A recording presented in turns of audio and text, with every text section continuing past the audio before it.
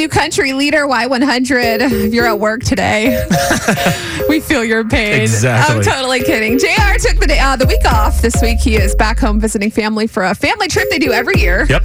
His first vacation with his girlfriend, but that's not important. What's important is 4th of July is tomorrow. Now, we've been planning for this day for the past 6 months.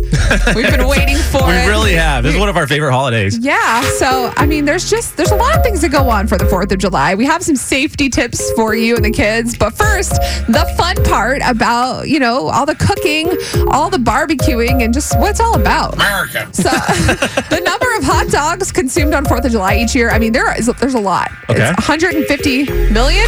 What? I think it's actually more than that. I don't know if 150 million? Or yeah, it's crazy. America. The amount of chicken purchased in the week leading up to the 4th of July, people planning and stuff. For barbecue?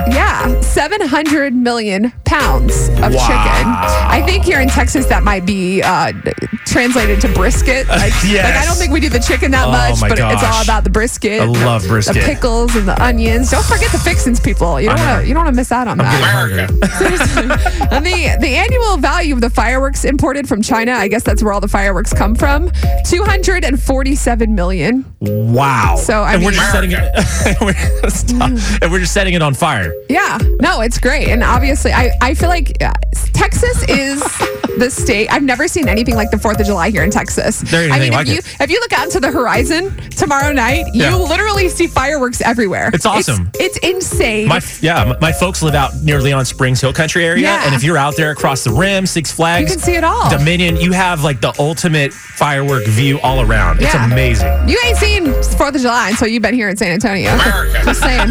But some safety tips for tomorrow that you probably already know, but this is a good reminder because sometimes you just forget.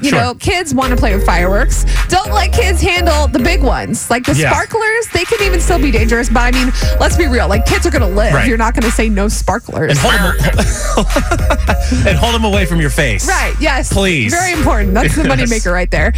Speaking of fireworks, if they don't go off, never try to pick it up or relight it. You always want to keep a big bucket of water handy in case there's an issue. Yeah. Sometimes you're too busy getting excited about the fireworks, you forget to have that bucket of water. Unless you're a true good parent, then you always remember. My dad would tell us too, because we'd light it and we'd be like, nothing's happening. And then he'd say, just don't go over there. Yeah. And we would just migrate. And there was one time that I did that, and sure enough, the thing blew up and there's all this stuff going everywhere. And my dad saved our lives. America. And also, the last tip, don't get cocky. So if you light something, it doesn't work, don't be like, I got this, because 11,000 people were injured by fireworks last year. Hands, arms, face, burns. Jeez.